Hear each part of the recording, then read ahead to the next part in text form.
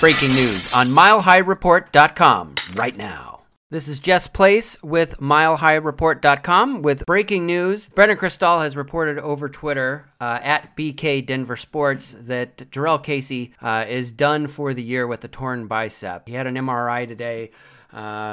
It's been bothering him since the game against Pittsburgh, but he played with it on Sunday against Tampa Bay Buccaneers, and so he is done for the year.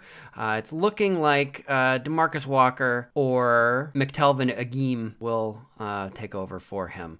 You can follow this breaking news story and others at MileHighReport.com.